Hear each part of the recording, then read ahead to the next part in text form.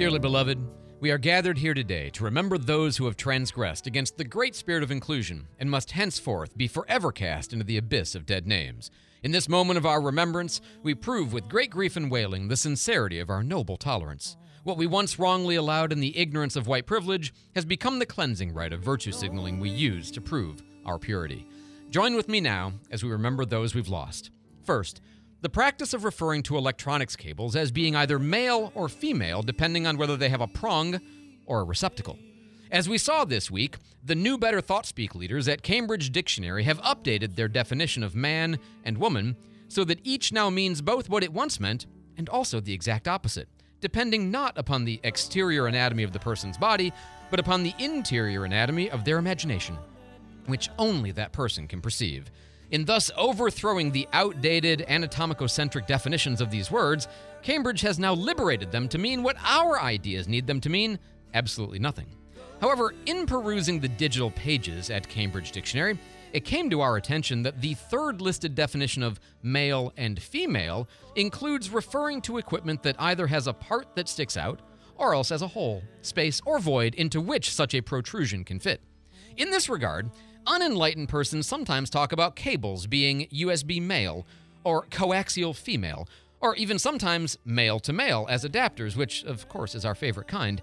But surely, you see the problem here. Such archaic language used about electrical equipment only serves to reinforce the transphobic notion that gender comes from physical parts. But when we say this HDMI cable is male, have we asked the cable what it thinks?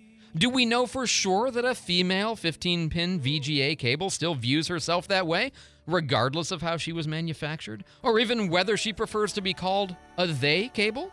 And who are engineers to decide for some device that the female parallel port cannot be just as functional when connected to another female parallel port, or even to a female RCA port for that matter? No, this heteronormalization of electronic interfaces must stop. Let all right thinkers henceforth declare that the prong can be either male or female, and that the receptacle can also be male or female, depending on their preferences, regardless of their so-called design. Let our rallying cry be, free the prongs and free the holes, let them choose their own sex roles. Woe unto all who offend. Woe unto all who offend. Second, Santa Claus. Due to the psychological trauma he unleashes upon children. As the New York Post reported, Gen Z moms are choosing not to inflict Santa upon their precious younglings for a variety of reasons. First, these fragile young minds will no longer suffer the fear of being constantly watched by a peeping Claus who sees them at all times of day, of night, when they're sleeping, when they're awake. It's creepy! And this obsessive old man watches their every deed, judging each as to its goodness or badness and making a note on some annual file he maintains for them all? By whose standards? His own? No, these Gen Z moms are wisely opting out of this culture of judgment and condemnation, this perpetuation of absolute values.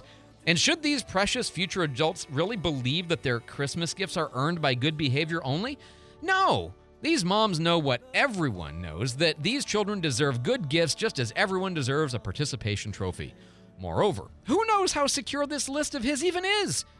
Do we not in this modern era have enough examples of identity theft to know that secret data archives are never secure enough, let alone ones kept at some open commune for little people in the unsecured tundra of the North Pole?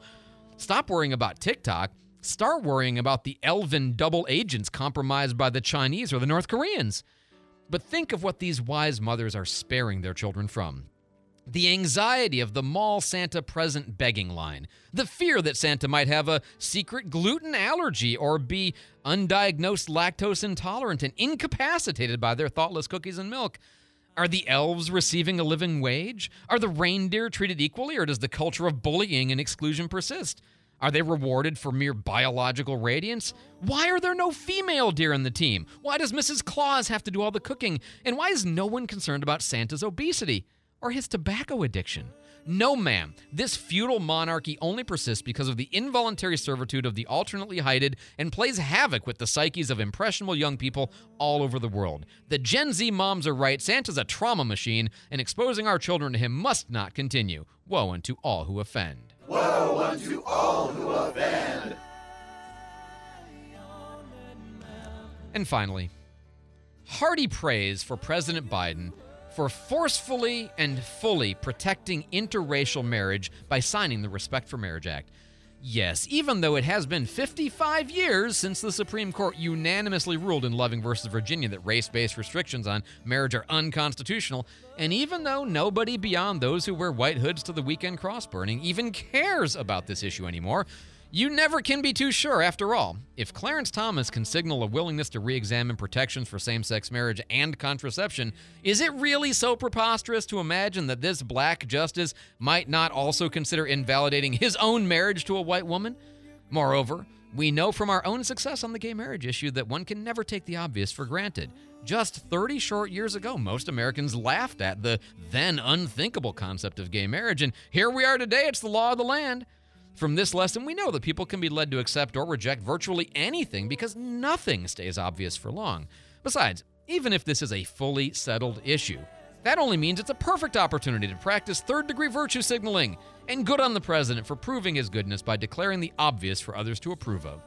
But this does remind us that perhaps there are other non-controversies we should nevertheless enshrine by codification in federal statute. In that vein, I propose the following laws. The National Color of the Firmament Validation Act, officially proclaiming that the sky is blue. The Defense of Numbers Act, reaffirming that 2 + 2 is 4, except, of course, in binary. The Setting Up New Retinal Inspection of Solar Emergence Act, or Sunrise Act, declaring that now and forever the sun does rise in the east. The 2022 Religious Clarification Act, declaring that the Pope is, in fact, a Catholic. And finally, the American Declaration of Urson Defecation Preference, which confirms to any who doubt that a bear does indeed in the woods. Since these issues are thoroughly uncontroversial, it seems a ripe moment to formally declare their obviousness, just as President Biden has so powerfully done by protecting interracial marriage. Semper Vigilance. Woe unto all who offend. Woe unto all who offend.